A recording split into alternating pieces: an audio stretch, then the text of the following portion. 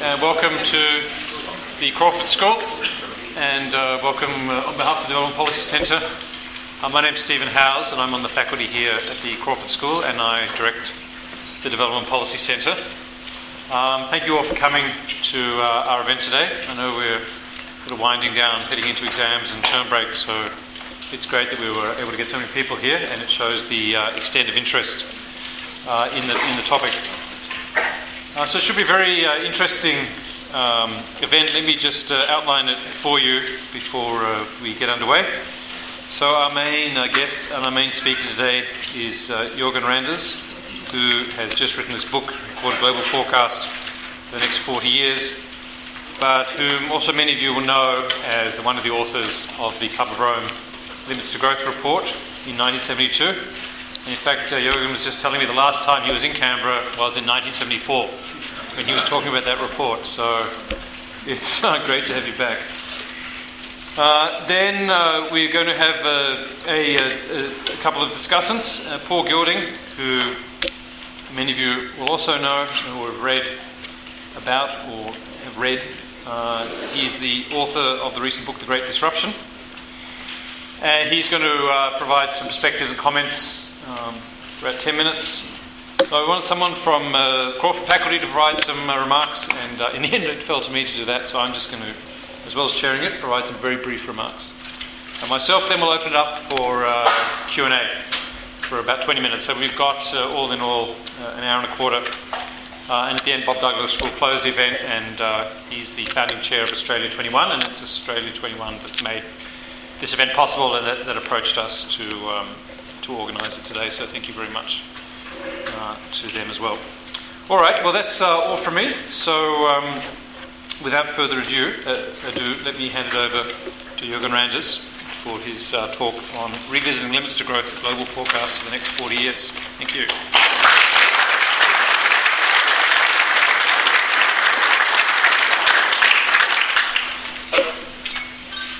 Good morning.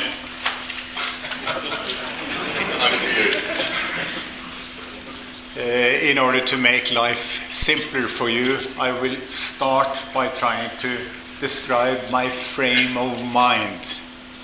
I've spent 40 years working for sustainability in various parts of the world society, and I've failed. The world is no less sustainable than it was when I started 40 years ago, and that's an important backdrop when you listen to me.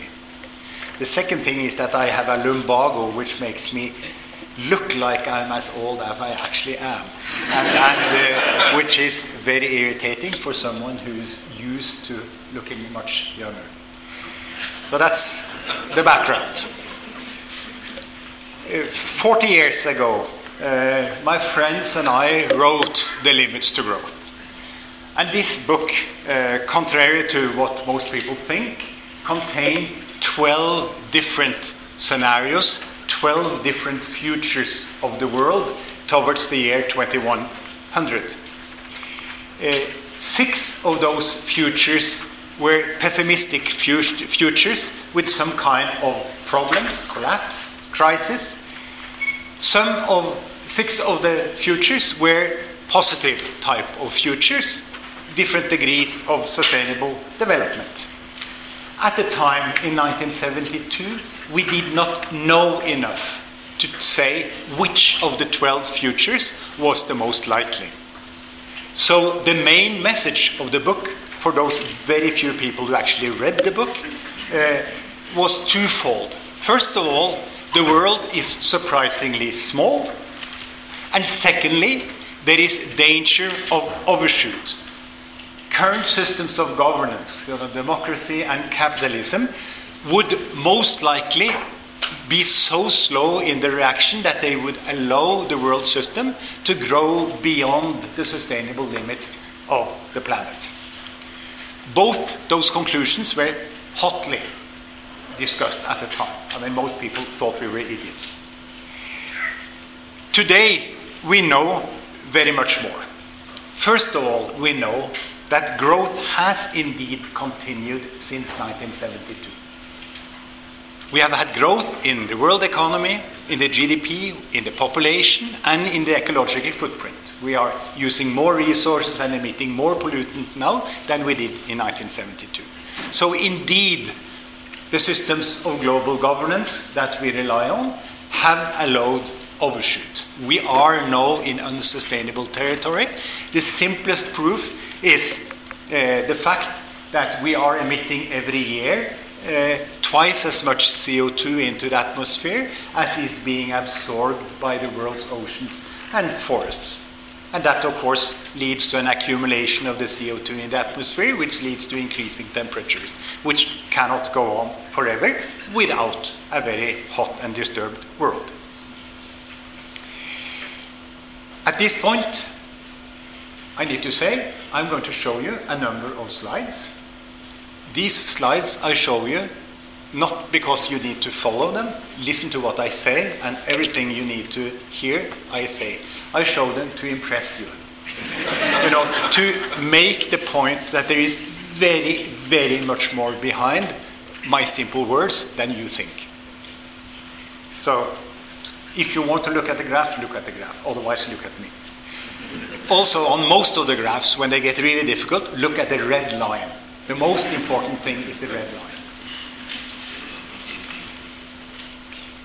This fact that we are emitting the CO2 and that we have allowed overshoot is, of course, pretty irritating, given the fact that it's technically no problem to solve the climate problem, nor is it particularly expensive. It will postpone income developments by half a year to a year if we chose to solve the problem, which we will not. But it is cheap and doable. So my question is, what will actually happen over the next 40 years? Because we have enough information in my mind at this time to move from the scenario analysis 40 years ago to a forecast, actually to saying that this is the most likely future. And the most likely future is described in the 2052 book, which is also a report to the Club of Rome, and is coming in various languages as time is proceeding. This is my educated guess, but it is still a forecast. The motivation to do this is twofold. First of all, I'm getting old, and I'm actually starting to get pretty interested in what will actually happen during my remaining 20 years or so. I should say 15 years or so. And secondly, it is, of course, a final wish to kick democracy in the ass. In the hope that someone, in the end would make the right decisions to make this wonderful world of us slightly more sustainable. All the detail for everyone who's interested is available on the web in the information place 2052.info, and where you can make your own forecasts if you want to.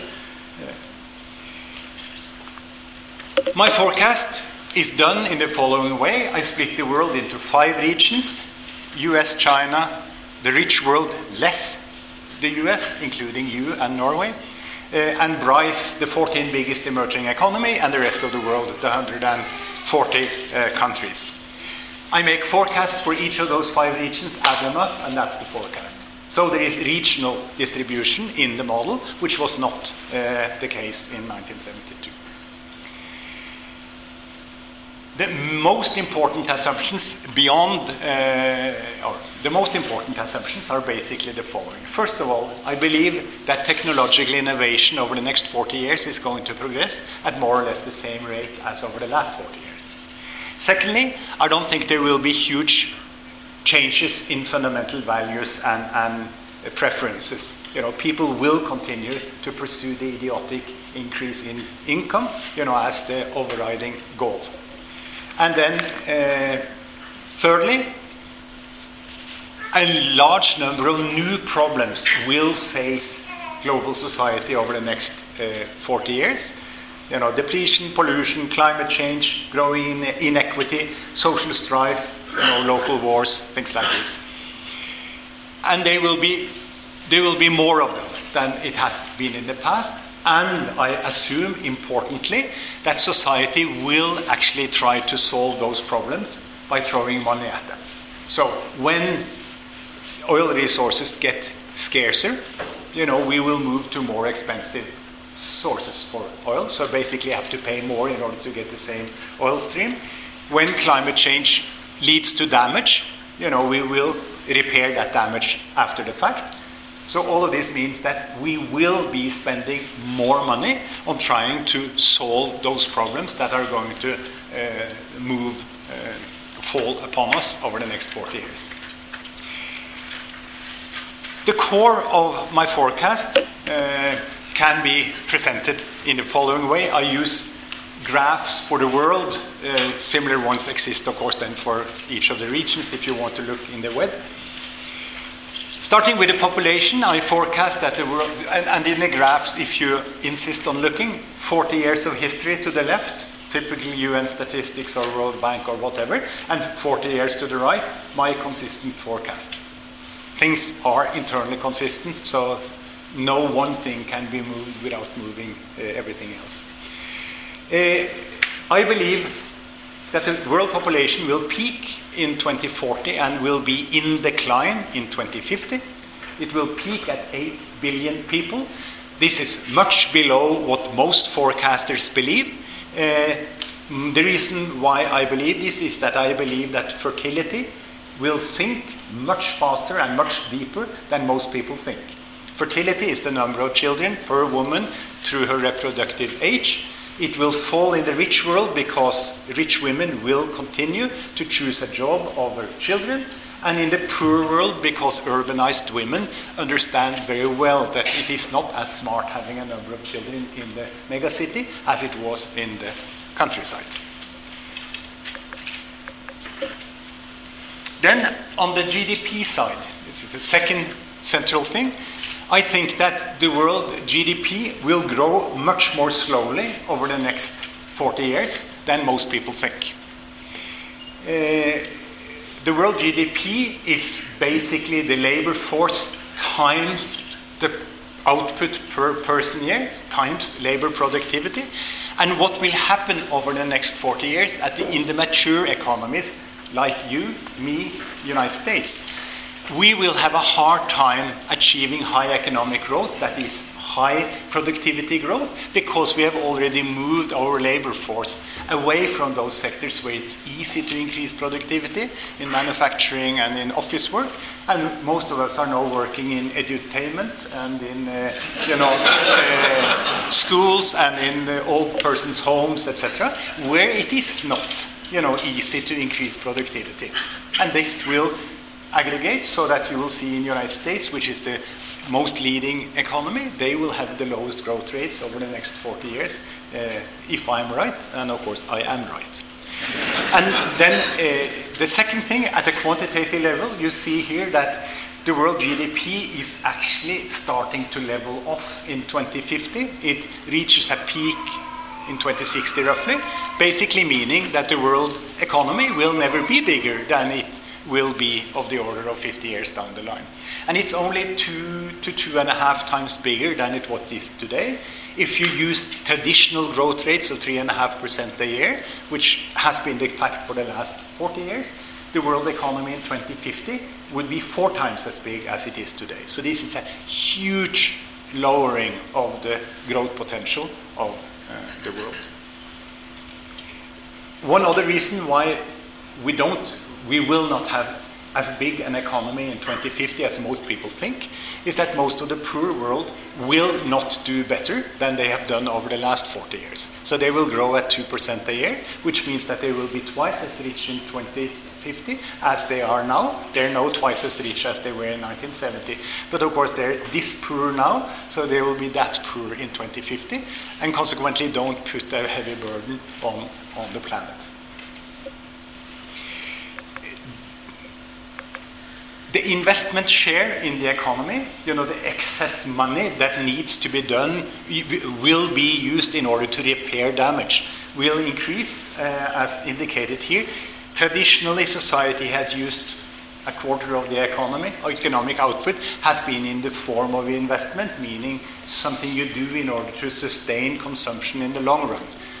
I think that this is going to need to rise, And the repair after hurricane damage is a good example, or the need in Norway to look for oil, which costs 10 times as much to develop as the oil in Saudi Arabia, is another example of this shift, this need to expend more money in order to keep things running. It's easy once you have the GDP to calculate the energy use of the world future, and you see that because all you need to do is to multiply the GDP with the energy intensity of the GDP. You see the green line, the historical energy intensity coming down, and I see no reason why that shouldn't continue, because the potential is great. You multiply the two and you get a world energy use which peaks in 2040. And I stress this is the use of energy in the world, which will grow for another 30 years, but then it will actually reach a peak. So the sum of electricity and heat and fuels at the time will be the highest one. Then it will go down, partly because the population is going down, partly because the energy efficiency is continuing. And those are the two main reasons for this. The fuel composition is interesting for those of you who are in the fossil industry, and for those of you who are not in the fossil industry. This is basically what will happen. Gas will grow tremendously. Coal will grow for a while, reach a peak. So-called peak oil, in my book, is not a phenomenon. It's basically a long, flat period of the coming 20 years where we use the same amount of oil every year.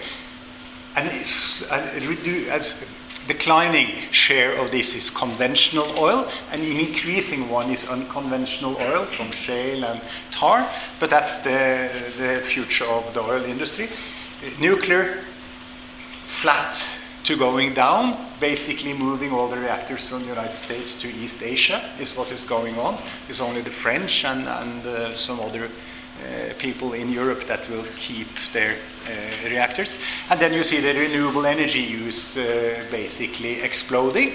But still in 2050, if I'm right, roughly 60% of the energy use is still fossil-based. And once you have this, it's easy to calculate the future CO2 emissions. Because we know how much energy being used, we know how much is fossil. And you see, here is my forecast of what the endless negotiations that will continue for the next 40 years will result in. We are now shooting for a drop of 50 to 80% in the CO2 emissions in 2050, and my forecast is that it will be zero. So we will finally in 2050 be back to the annual emissions of today. The only difference is that in between they will grow to a peak in 2030 and then they will be coming down.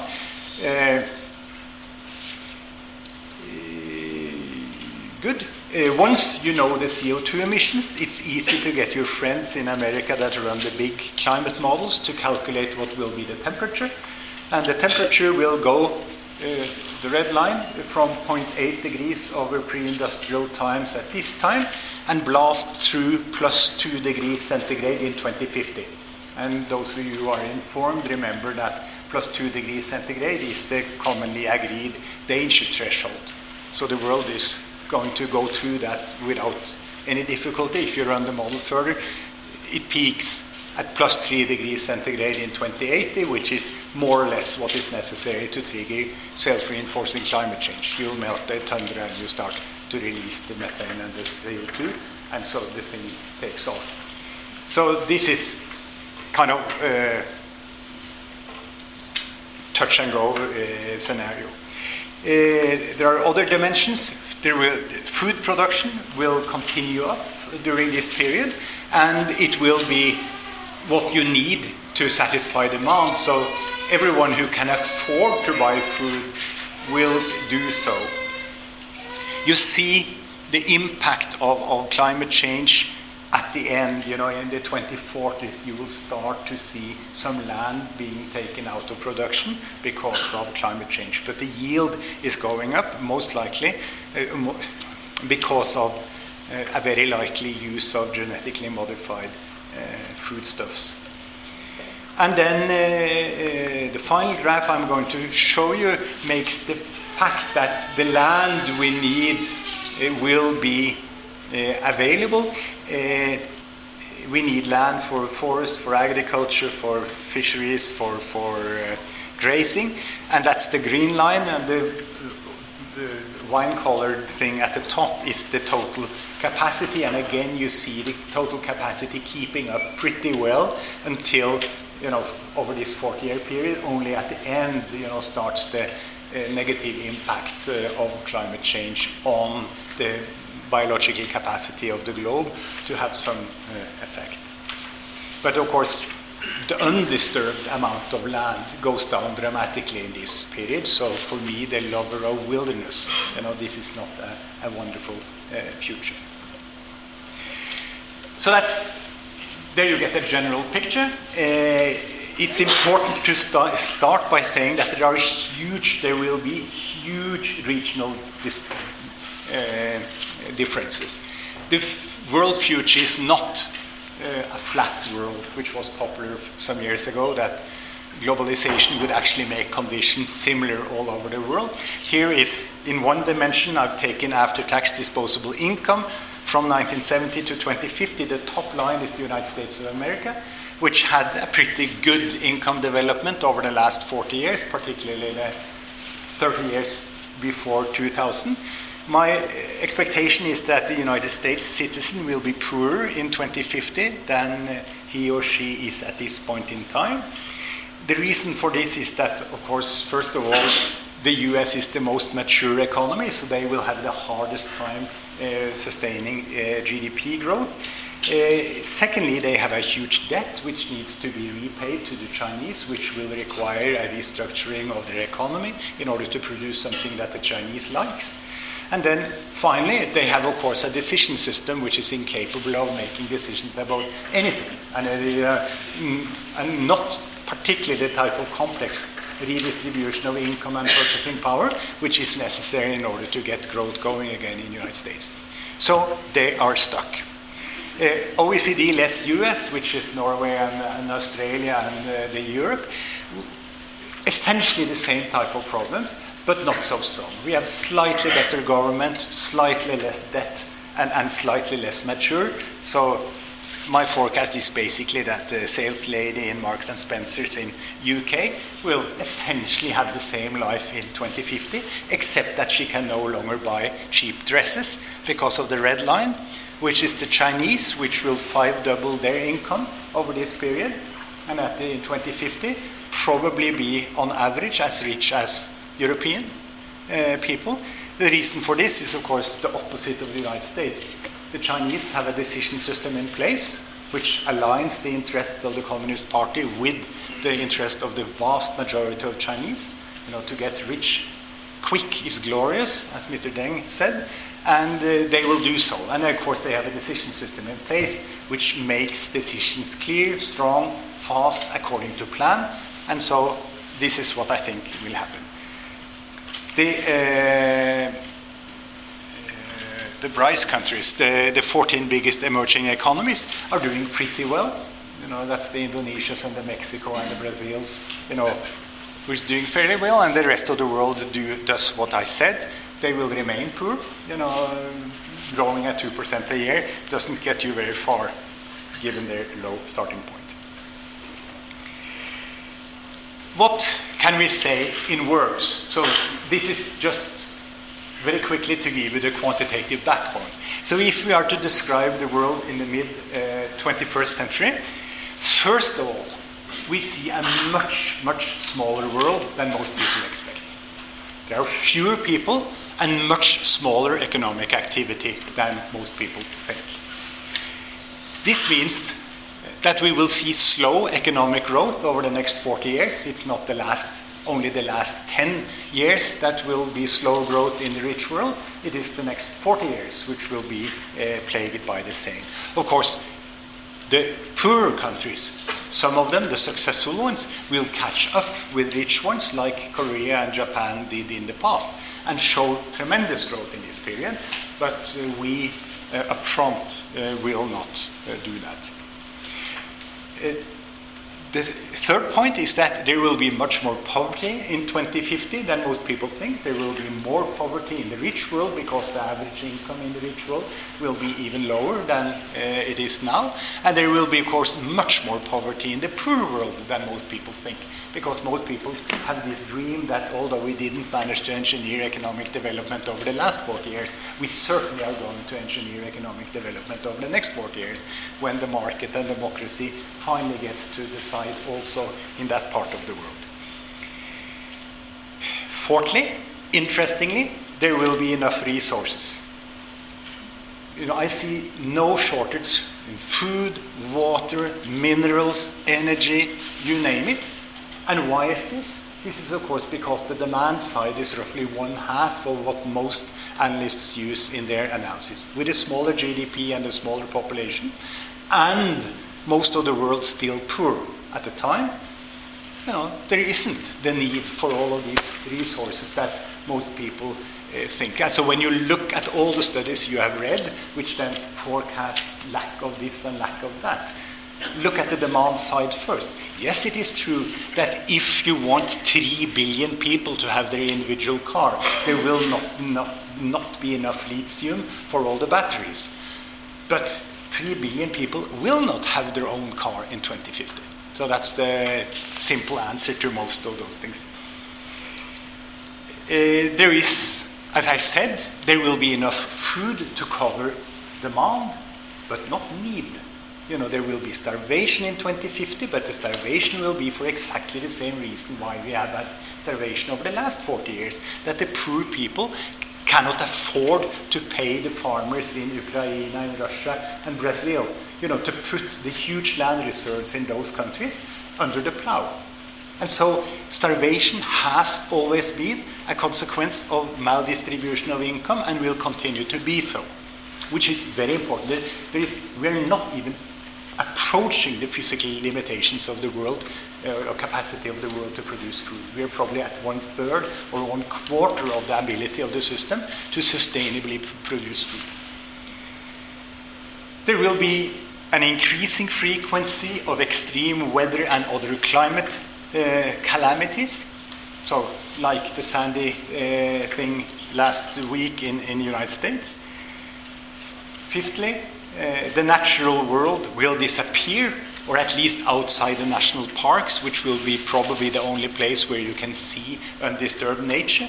And then you should consider the fact that temperature zones are moving at 5 kilometers a year towards the North Pole in the northern hemisphere and towards the southern pole in the southern hemisphere, which basically means that it will not take many decades before most of the nature that you would like to protect is no longer inside the protected area that you established in order to do it. So I'm now stressing some of the negative things because most people think I'm an incurable optimist, and I don't want to leave that impression. The cultural world will be destroyed because it will be infested with hordes of new middle-class tourists. So if you would like to see some paintings in Florence, you have to book 3 years ahead of time because there is at least 100 million Indians and Chinese in the line before you. And then finally, to be on the positive side, so I'm not so negative, people will have accepted virtual reality as a substitute for the real thing in many areas. Physical meetings, great lectures, travel, live entertainment, tourism, real social contacts. Probably most of this, or very much more of this, will be done electronically at the time than is being done now. I don't like that, but the people who live at the time most likely are used to that and will like this. What is the fundamental reason for this sad future of mine? So basically what I'm saying is that the world economy will grow slowly over the next 40 years, but fast enough to trigger a climate crisis. That's, if you need one sentence, what did Jorgen say? This is what he says.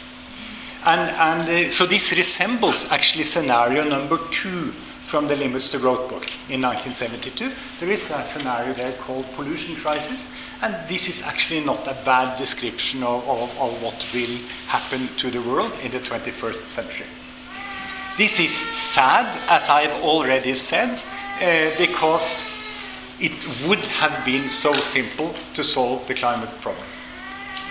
All that is necessary is to shift 1% of the labor force and 1% of the capital of the world from dirty sectors to clean sectors. 1 to 2%, it says in the manuscript, and 1 to 2%, I should say. So this little shift is all that is needed. So instead of having people build fossil cars, the same people should be building electric cars. Instead of having people put up coal-fired utilities, they should be building windmills and solar panels. Instead of people putting in gas pipeline, they should be hanging copper wire to distribute electricity. So this is the little shift that would solve the whole problem. The problem is that this shifting of the investment flows in society from what is most profitable to what society needs is terribly complicated in all but Chinese society. Capitalism will not do this. The market will not do this. It is because those solutions that we need are slightly more expensive than the solutions we currently have. Capitalism is made to allocate money to the most profitable project and will continue to do so. And since what we need is to invest in the more expensive ones with low return on investment, capitalism won't do it. And democratic parliaments that could, of course, change the frame conditions around capitalism to align what is profitable with what society needs will not do that. And the reason why is that the voters are notoriously against higher taxes, more expensive gasoline, more expensive electricity. So whenever a politician comes up with a wise proposal that would actually force capitalistic investment flows, into more expensive solutions, they will lose office. And so basically we have a wonderful situation where we have chosen two systems of governance, democracy and capitalism, that are both short-term of nature and locks humanity onto a wonderful path towards climate crisis. And the robustness of that solution is, of course, what makes it possible for me to make a forecast. Because this thing, in my book, sits tight. It's very unlikely that we will change democracy or capitalism over this 4-year period, and consequently, we are stuck on the path towards the climate crisis. What needs to be done? I should start by saying this will not be done. But I have given so many talks now where I don't tell what ought to be done, that I've learned that it's much better to include what ought to be done. And then people start attacking me for saying that these things won't be done or shouldn't be done, and I totally agree. They should be done, but they will not be done. The first thing we need to do is to slow population growth. That means that we need the one-child family in the rich world. Rich kids, like my daughter, are much, much, much more dangerous than poor daughters. 20 to 40 times. So the one-child family in the rich world should be step number one. What the poor people do doesn't matter compared to what we do, which matters a lot. Second point, in polite terms, reduce the footprint, eliminate fossil fuels first in the rich world. I say ban coal, oil and gas immediately and in the rich world first. We are the ones that use most of it, and we are, of course, the ones that can easily afford the shift from fossil-based energy to the renewable alternatives.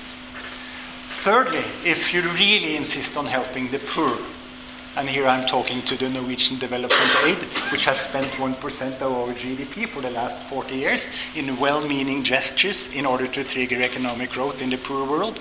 If you really insist on helping the poor, the best way to do it is, of course, to build a climate-friendly energy system in the poor world, for the poor world, paid for by us. So this is build the windmills and build the solar plants and build the hydro dams and the biomass processing activity and just give it to them so that they don't have to choose the cheapest solution, which is coal, for another 30 years and emit for another 30 years. Fourthly, I need to include this, although I have absolutely no belief that this will ever be done. This is to try to temper the short-term nature of the nation-state. The only solution I can think of is to establish supranational institutions, and particularly in the climate field, which basically says Australia gets to emit so many millions of tons, Norway get that, US get this. And ideally with the finance to actually implement those solutions against the will of the local parliament. And population. And finally, and of course, this delegation of decision power actually does take place every now and then, like central banks. Parliaments have amazingly decided to delegate to the bank to decide how much money to print. And then finally, I think it's high time to start to think about new goals for each society. And what should the new goal be? And we will not succeed in our old goal, which is to make incomes even higher in the future for our citizens. So I think we should rather aim for my version here, higher well-being in a world without growth. So just basically ask the question. So we will not have a growing population. We will have more old. We will not have growing after-tax income. It might even fall. How do we then improve the well-being of the population? A question which has many constructive answers, which I will not start getting into because then time flies. But it's highly doable, but it won't be done. Final word of inspiration. So in order to make sure that you don't go home depressed. I don't like what I see. So I have reported to you what I spent a year trying to figure out what will happen. This is what will happen. I don't like it. And the good thing, there is one good thing about it. It is a cliffhanger in the sense that it only takes a little bit of extraordinary activity beyond what I think democracy and capitalism is going to do to solve the problem, to actually get rid of the climate problem, which is the real challenge as far as I can see. And this, of course, gives motivation to an all-tired soul, to continue the effort. And I hope that I'll get some help in this extra action, and that it will come forth and then make my forecast wrong. Thank you.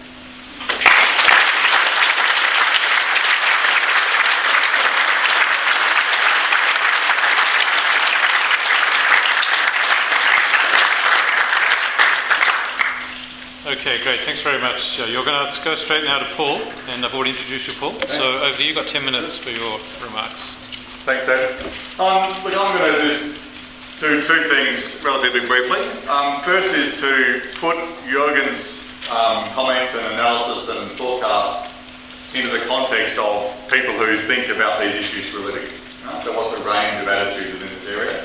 And then I'm going to give you 5 minutes on what I think is going to happen, which is a bit different to Jürgen's, although not dramatic, ultimately. Is that the first thing is to say there is a range of views within the people who are broadly defined as ecological futurists or whatever you want to call them, people who think about the system as a whole, economically, ecologically and socially, and people who think about that system over a 40, 50-year time frame. I would say there are three kind of categories of us, if you like. One of which you just heard from Jürgen, which is sort of what I'd call the grinding to a halt forecast. So it's not a dramatic collapse. It is not, she'll be right, we'll carry on as usual. It's sort of this messy, not quite a boiling frog because we don't quite boil, but it's sort of an unpleasant future that we kind of cope and sort of muddle our way through. Is that one sort of view? The second two views fall into kind of one broad category, which is that the forecast about how bad it's going to be are too gentle. That there'll be more systemic crises, whether it's peak oil, climate impacts, financial system overload, whatever it is, there's but a much more dramatic impact, and therefore more of a crisis type response.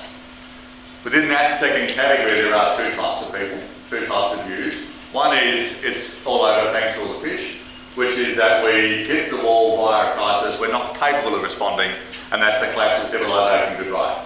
And James Lovelock, for example, would be in that category. He said a few different things recently, but by and large he has argued that we're going to have a crisis, we're not going to recover, and we'll end up with, the optimistic view is 500 million people, the pessimistic view is 200 million people. But either way, it's ugly, it's all over for civilization as we know it. That's sort of that hit the wall, crash and collapse sort of scenario.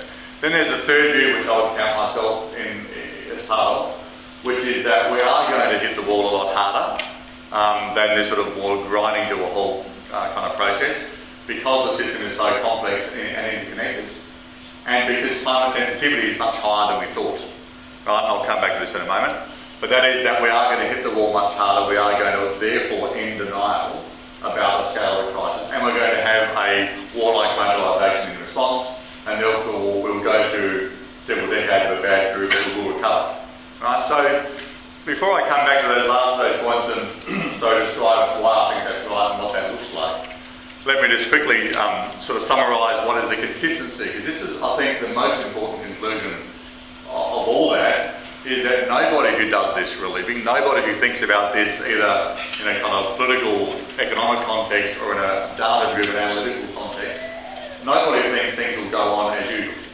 Right? There is nobody who actually believes, who looks at it, that the assumptions that are made by virtually every corporation, every government and every institutional body in the world are right. Everyone thinks they're wrong. We won't have 3.5% growth indefinitely. That we won't suddenly find some sort of faith-based market fundamentalism solution to all this and it'll basically sort itself out. There is no chance of business as usual occurring. And yet, every institution and every government assumes that we're going to. And that to me is a really important shared conclusion, is that we're not planning for any of the most likely or any of the almost certain scenarios in this area. And therefore we're in for a hell of a shock at some point. Political shock, economic shock, sort of social shock, that the assumptions about growth, the assumption that our incomes will keep on increasing, there's this great promise made to the people of the world that you'll keep on getting better, your kids will be better off than you, life will always get better, are actually fundamentally wrong. And that is, I think, a really important point. Because what everyone's saying in this space is that that's not going to happen. Right? And we're not preparing, as I said, for any of the alternatives. Let me give you very briefly my view of the world, which is in my book, The Great Disruption, and if anything, I've sort of become more convinced since writing it about this being right. Although I am always sobered reading Jürgen's work, who actually has been right for the last 40 years, so it's sort of a brave person who would think he's wrong this time. But I still think he might be, I hope. And as Jürgen and I have discussed many times, it is absolutely very hard to differentiate what you want to happen from what you think is going to happen. I mean, the future is not a data-driven thing. Whatever Jürgen tries to tell you, the future is an uncertain thing because we don't know what's going to happen. So you can't be sure. Therefore, your biases inevitably drive you right towards anything more than 12 months out being certain. I mean, that doesn't apply to climate science, which is a physics and chemistry question, but it does apply to anything involving human responses, which is what this is about. So it's inherently uncertain. Before I tell you what my view is, tell you that the data is all on Jürgen's side. What I think is going to happen is that I think because of climate sensitivity, because of the complexity of the food system, and because of financial system overload, in particular debt, that we are going to hit crises a lot more frequently than we're expecting.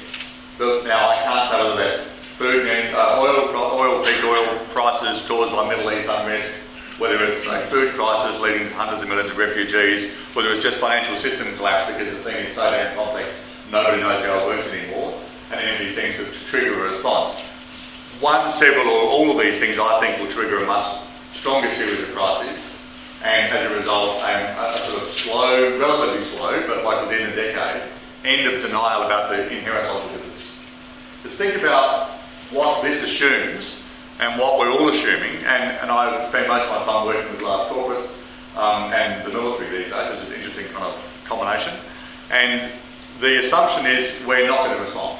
The assumption is that we're going to stare over the cliff look at the inevitability of a 50 to 100 year decline of Western civilization as we know it, joined by the rest of civilization into the sewer, and we're going to look at it and not respond. Now, despite many people arguing this is wrong and we really are that stupid, I don't believe we're that stupid.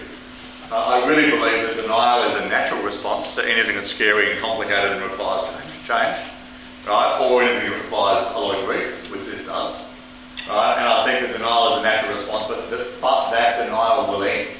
And it will end by virtue of being worn down by the data and logic and responses over time when they become more manifest in physical events like Sandy, the Hurricane Sandy, but also like any other series of financial crises.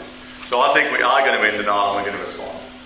Then I think it's very important to say the only possible response at that point to avoid Jürgen's scenario, which is effectively forecasting decline after we grind to a halt and then decline in the second half of this century.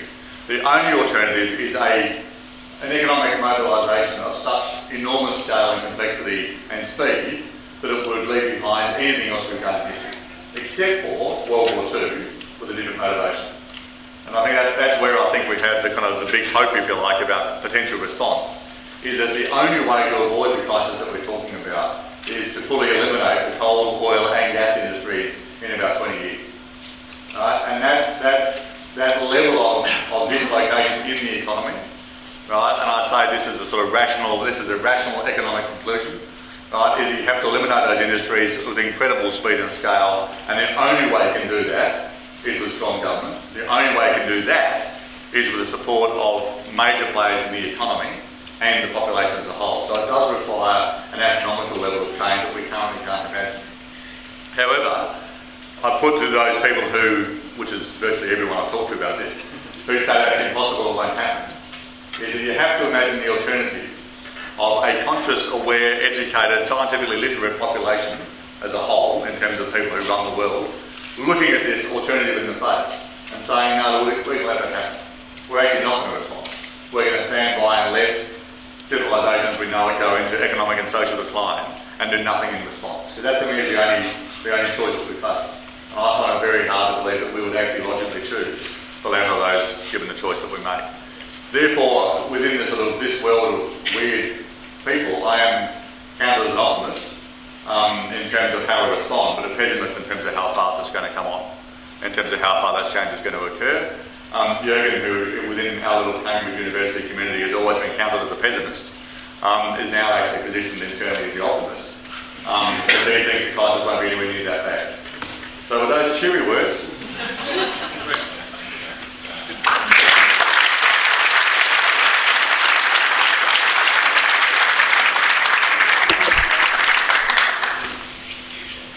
Well, thank you very much, Paul, for those really useful remarks. And before, I'm sure you're all dying to ask lots of questions, but I'm just going to make a few comments before you do. I know it's unusual and dangerous for a chair to also make comments, but I wanted to get a perspective from an economist, and I wanted to ask Jeff Bennett, who's been a critic of Club of Rome, but unfortunately he wasn't available. And then, because we had very short notice to organise this, I thought I couldn't force it on anyone else, so I'm going to volunteer myself. And I read the two books over the weekend. I want to first of all just say why we're holding this event, because it's fair to say this sort of work has been received with some degree of scepticism in the world of economists, which I normally inhabit. But times are changing, and the future is very uncertain. Climate change does hang over us in ways on our mind. So even very sober, non-Malthusian economists, such as Ross Garnaut, wrote in his review of the likely catastrophic impact of unchecked climate change. So what the future holds and what climate change will imply for us is pretty uncertain. Should be of great interest to us all, and we need attempts like these to help us think through these difficult questions. And certainly in my area of development, these issues are fundamental for development. The second point, that's why we're having the event, and thank you very much for both of you speaking. The second one is, when I read these books, I thought, Paul went into a bit of this, but these really give very different forecasts for the future, very different pictures of the future. Jürgen's main argument is that the next 40 years is not going to be too good if you're living in the US, but it's going to be really good if you're in China and some other emerging economies, and there really won't be a climate change crisis or a food crisis. The problems that we face are largely economic, political, declining productivity, political, we can't make agreements. they're not resource-based. There's a very different feel to it for a non-expert like me to the Club of Rome. The real environmental problems come in the second half of the century. Right? That's where I think you're saying we're kind of leading up to a crisis, but the actual climate change crisis doesn't hit till the second half of the century, whereas Paul, as he says, has got a very different point of view. As I see, he thinks we're already in the crisis. Right? We've already started it, and it's just going to get worse and worse. So he keeps using the World War II analogy. Eventually we're going to realise that we're being invaded, and once we realise that, we're actually going to respond on a war footing. Whereas Jürgen doesn't see anything like such a drastic response, right, for the next 40 years. We do a few things. We promote renewables, but emissions are still higher, or as high in 2050 as they are today. So it's very interesting to get these two very different perspectives, and I leave it to you which one you think is more convincing. That would take much more time than I've got now. To me, climate change is a slow onset crisis, so I'm more drawn to the longer term perspective. But I just want to add in 3 comments on these presentations and as I read through the 2 books to help our discussion in the rest of this session. One, the only technical point I want to make, I'm not going to comment on the forecast, but both authors do rely heavily on this notion of ecological footprint, which is how many planets our activity is using up, and I think it's like 1.5, and that's sort of evidence that, well, we're unsustainable and we must be crashing. But the way the ecological footprint is measured is very misleading in my view, and I'm not the only one. But a large chunk of that footprint is how much forest we would have to plant if we were going to tackle climate change by planting forests. Right? And obviously that's not how we're going to tackle climate change. So it's a little bit abstract, and if you take that out, our ecological footprint is less than 1 planet, as Jürgen at least recognises. But I do think that ecological footprint is a deeply flawed measure, and it's unfortunate that it has so much prominence in these 2 books. Second, I just wanted to comment on China, because Jürgen in particular is very optimistic on China, and that's kind of a bit odd because not odd, but it's striking, because from an economics point of view, we've just had this big economics tone, why nations fail, and that's predicting the demise of China. And that's because of corruption and governance, really, and because the alignment between the elite and the ordinary population that you see may not run so deep.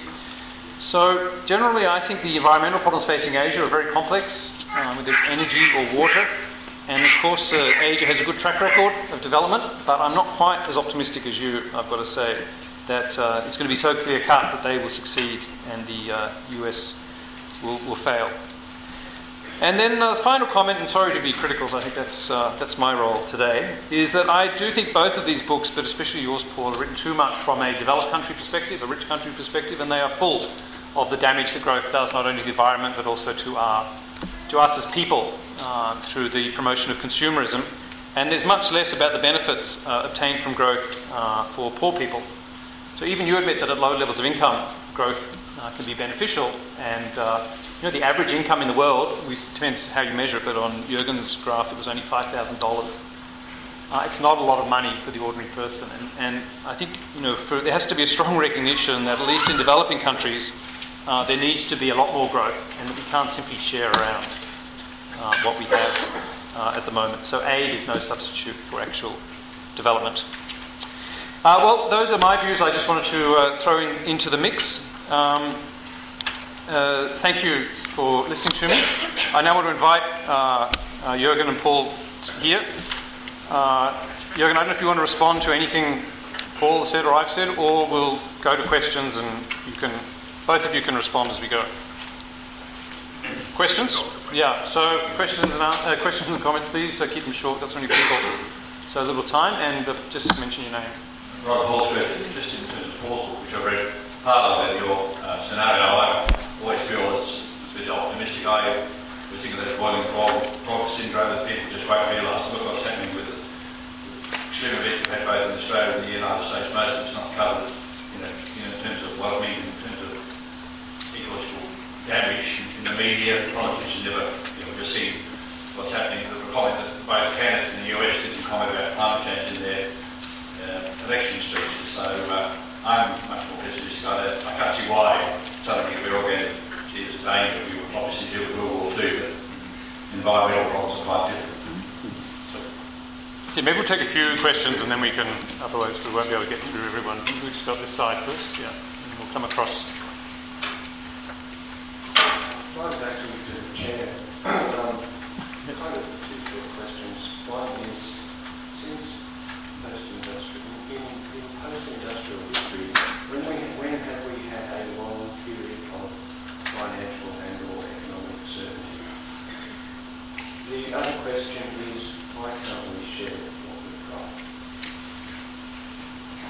Okay. Yeah, let's keep going. Hello, Penny Scott. I would like to raise a couple of other issues that neither of you did raise, and they are, one, I think population growth may be limited by chemical pollution because we've got so much pollution happening in the world now that is actually affecting endocrine and fertility systems. That's one thing which hasn't been included in the argument. But also the risk of food supplies through the continuous use of so few plants and animal species to provide the majority of the food in our present global food system. Okay, we'll take one more and then give it.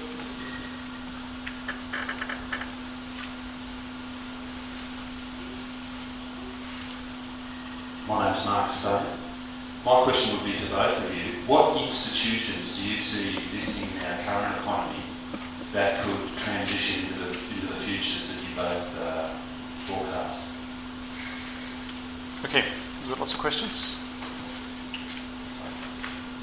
So let me start on this question of can we respond, or is it the boiling frog story? Look, I think it's an undefinable kind of conclusion, if you like. You can't really conclusively answer it because there's no historical precedent for this type of crisis.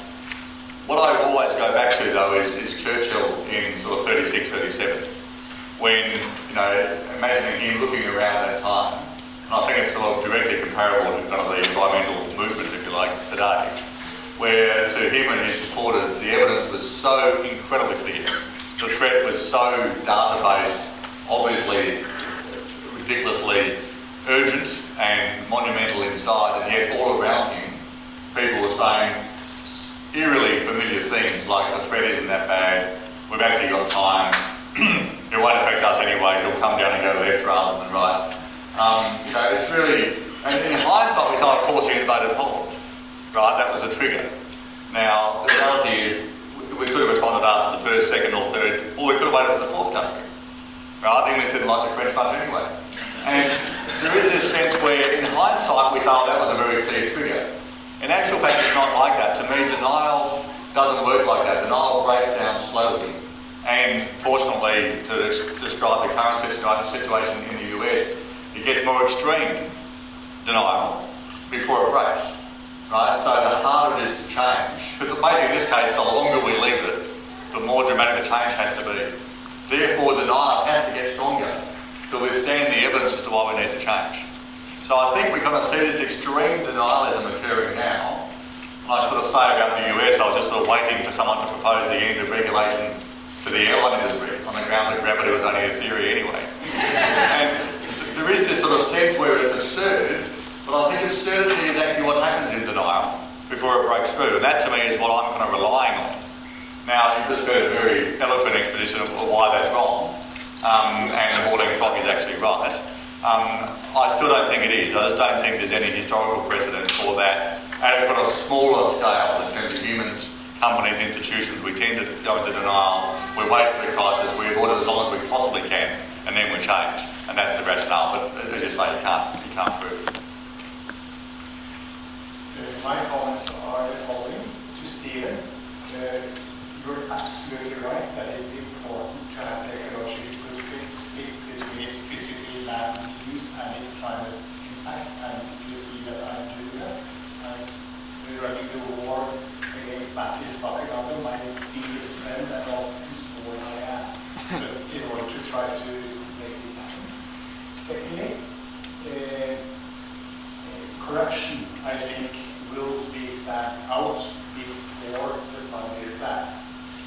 In the sense that I think the Chinese, if this corruption thing is as bad as you have always argued that it is, I don't think it's particularly bad compared to the government. It will be by the people before the ideas come along. So that's my answer to the Chinese situation. Denialism, it was a great insight for me 3 or 4 years when I finally understood why climate skeptics or climate deniers are so intense in their denial.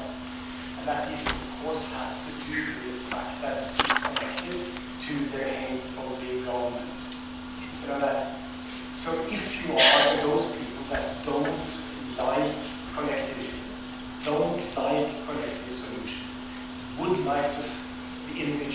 fend for themselves, but do not like strong government, you have no choice if you are a rational person without cognitive dissonance. You know, we're faced with climate threat, except saying that it doesn't exist. Because any sane person who says that this is a real thing immediately reaches the conclusion that the simplest way to solve that is through a governmental collective action, where it's really costs on all the people and just go on. And so I am very, very, very pessimistic about the chance of getting democratic society, you know, which includes a large number of people who think that they would prefer individuals to fend for themselves rather than creating societies like mine. And until they change their view on this very fundamental emotional aspect, they will be climate skeptics. And that's it's very helpful for us to proselytize, you know, for this type of view, to understand how rigid, you know, the sense of beliefs that the structure of beliefs you have. Why can't we share? I mean, and so the point is that we have now a couple of thousand years of experience with human beings. Human beings don't like to share, except with the nearest family or perhaps the clan, but that's pushing it. And so you need someone to force the individuals to share. Sharing will solve the problem. Yeah. Do you know Norway? So we are starting to get really rich. Yesterday before I flew, we got the new numbers on the petroleum fund. So we found oil 20 years ago. We have a strong government that has decided that this money is not going to be used. So we invest in abroad. Currently, Norway has invested in foreign paper 3 annual budgets. So we own between 1 and 2% of all the shares in all the stock exchanges of all the countries of the whole world. And this is going up at 25% a year, which is going to be raising very, very interesting questions about sharing.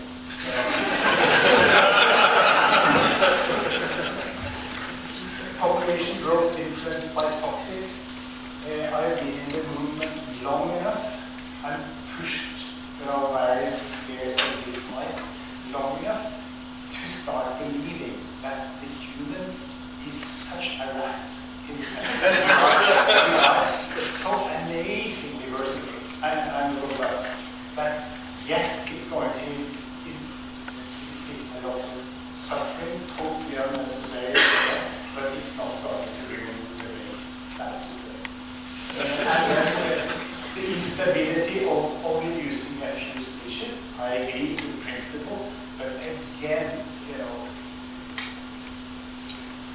many nations on the surface of the earth are going to use genetically modified crops, you know, soon, and this means that we have the ability to, you know, produce things where other things fail. Yes, it may take a couple of years of bad lives for those that are at the bottom of the income level, but again, I don't think that's going to destabilize the system at a higher level. And this is particularly true when you start thinking about the way in which you particularly, the Americans particularly, and even us, although we eat fish, you know, how easily we could reduce by 50% our grain consumption by just, you know, stopping or half or reducing a little bit the meat consumption. So if there was a scarcity of grain that lasted for a while, you know, this would easily be handled by a shift in the dietary practices of rich people if they wanted to share. Finally, what kind of institutions could lift us out of the situation? I call it IPCC 3. And what is IPCC? Well, that's the UN Intergovernmental Panel on Climate Change, which humanity was wise enough to establish already 25 years ago, 1987. We agreed to delegate to a set of technocrats in a dictatorial manner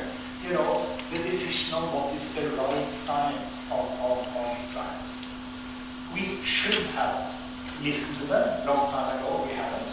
But one could conceive of building IPCC 2 on the shoulders of IPCC 1. IPCC 2 would be like the OECD, Organization for Economic Cooperation and Development, which is the organization of the 34 richest countries in the world, which have agreed to have technocrats in Paris visit once a year to tell the member state what they're doing good and what they're doing bad in their macroeconomic and social policy. No power, but at least these bastards come once a year and visit, and tell what they think. IPCC 2 would do the same thing. They would come here and look at what you're doing and say, Jesus Christ. Then they'll move on to Norway and they'll say, Jesus Christ.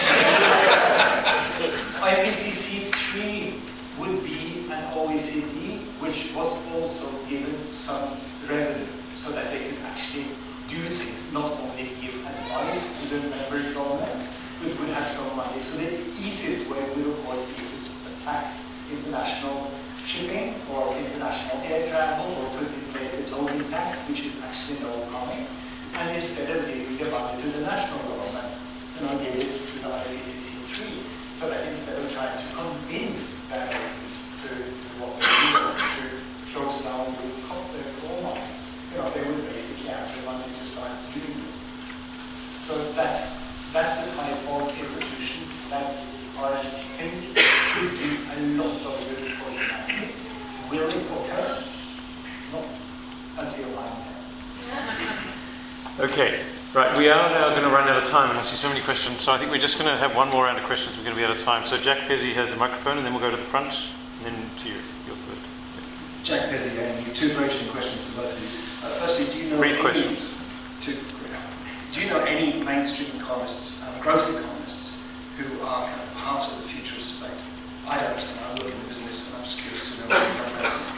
A completely different and very much of a brainstorm question. Do you think that possible outbreaks of superbugs, of antibiotic-resistant bacteria, could at some stage be so dramatic and so worldwide they might break down the virus resistance to any collective solutions? Because they're not going to be solved without some kind of collectivism. Okay, in the front. The answer is no.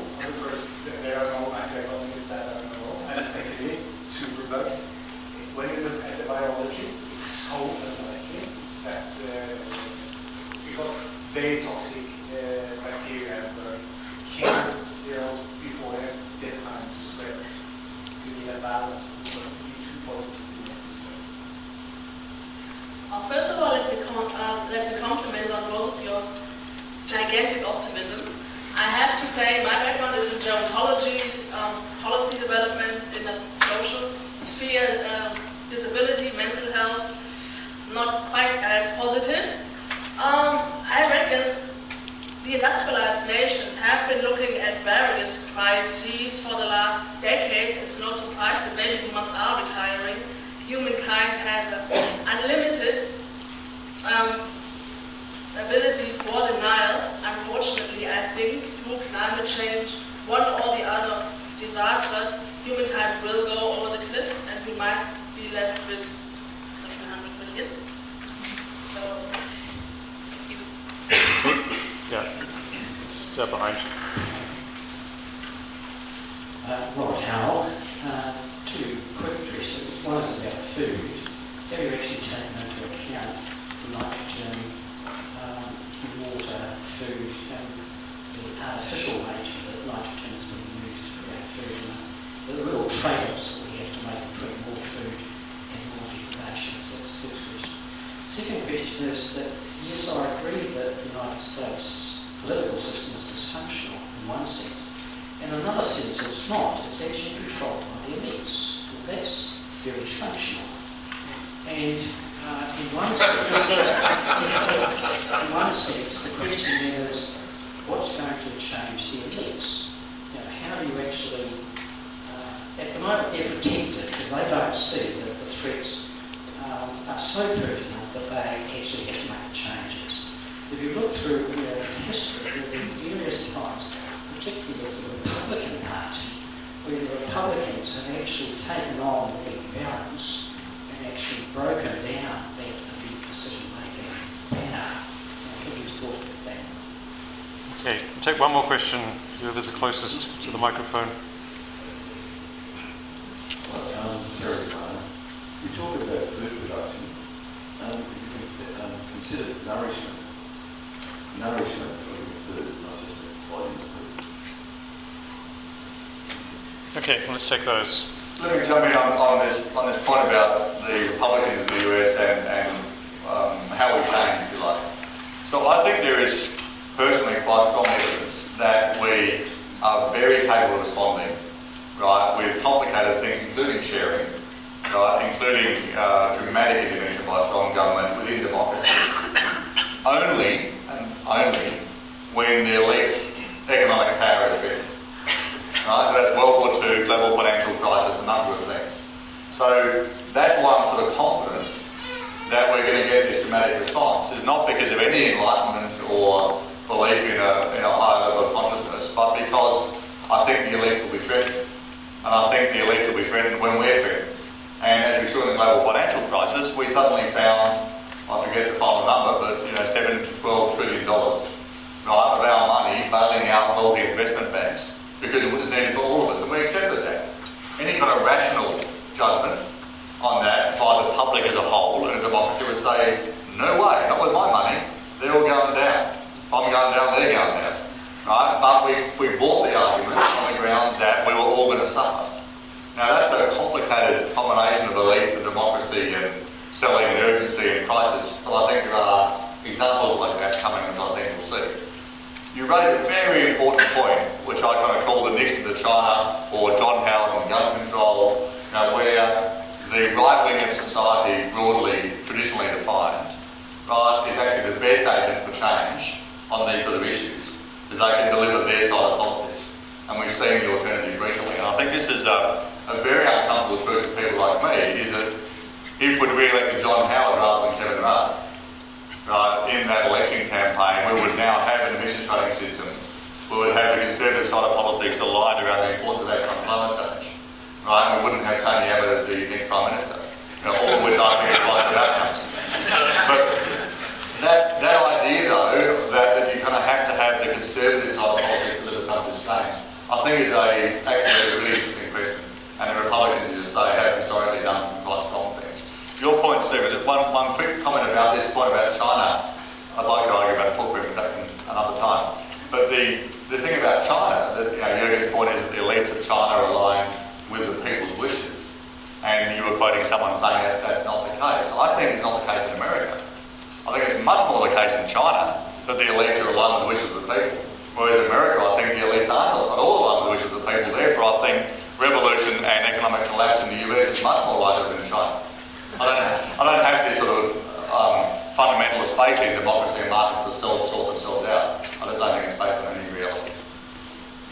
Jürgen, you have the last word. Yes, I think this is a wonderful conceptualization and a correct one. That the art is not to convince the people, but to convince the elite. And the only way to do this is you need to threaten their privilege in such a way that they respond. It's interesting, though, to note that we have a very good example of this in operation, and we also see that the response of democracy to this. This is the EU Commission. The European Union is, of course, run by a meritocracy, which is a wonderful group of people who are there only because they're competent, and they run the European Union. And democracies don't like this particularly well, and so the last 20 years they've spent time building the European Parliament, to gain some control back, from the European Union, which has been amazingly good at forwarding progressive policy, in a number of areas. Most relevant now, of course, in the climate area, where it would not be for the European Union, they would not have been at all. But it is interesting to see how most people, when they talk about the European Union, see this as something that needs to be reined in, in some way or other. And most intelligent people in my country, and particularly the intelligentsia, is of course solidly in favor of anything that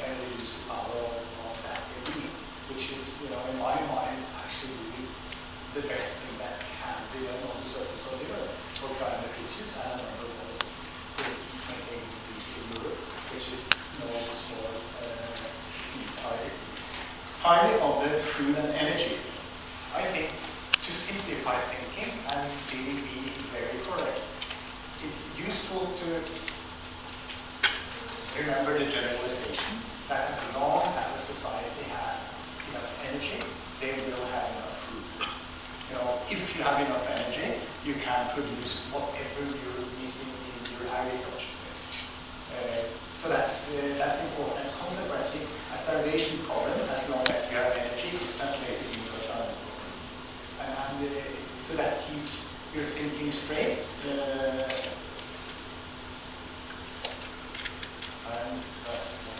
I didn't get the point to this.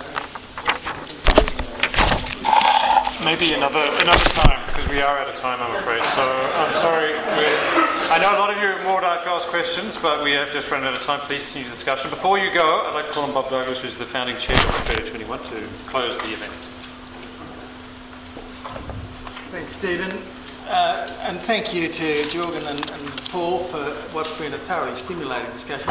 Australia 21, for those of you who don't know, is an organisation that brings big thinkers together to think about big issues for Australia.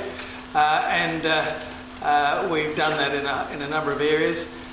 We are going to have a brief mini round table in the next hour and a half with a group of 14 of some of Australia's leading thinkers, with Jorgen and Paul to follow this through. I think the optimistic thing about this issue is that it is now at last getting out in the open. This is the third conversation that I've been involved in the last 4 weeks. 3 weeks ago, the Manning Clark House convened a meeting on the future of Homo sapiens. Philip Adams, who opened the batting in that discussion, quoted Pablo Casals, his favourite quote, "The situation is hopeless. We must take the next step." And it seems to me that there is a next step. The next step is a proper conversation between these and other opposing points of view that have been around the traps for a while, but which our institutions are not currently listening to. It would be hard to imagine a more lemming-like approach than our federal and state governments at the moment that are essentially digging our coal out as fast as they can to have it burnt and to increase the greenhouse effect, are backtracking on our solar energy initiatives and our renewable energy initiatives, and are subsidising those initiatives that are increasing greenhouse gases. I'm optimistic that this conversation is going to lead somewhere, and it's going to start in the next 10 minutes in the room down the way, and the people who have been invited to that discussion. Thank you. And thank you very much to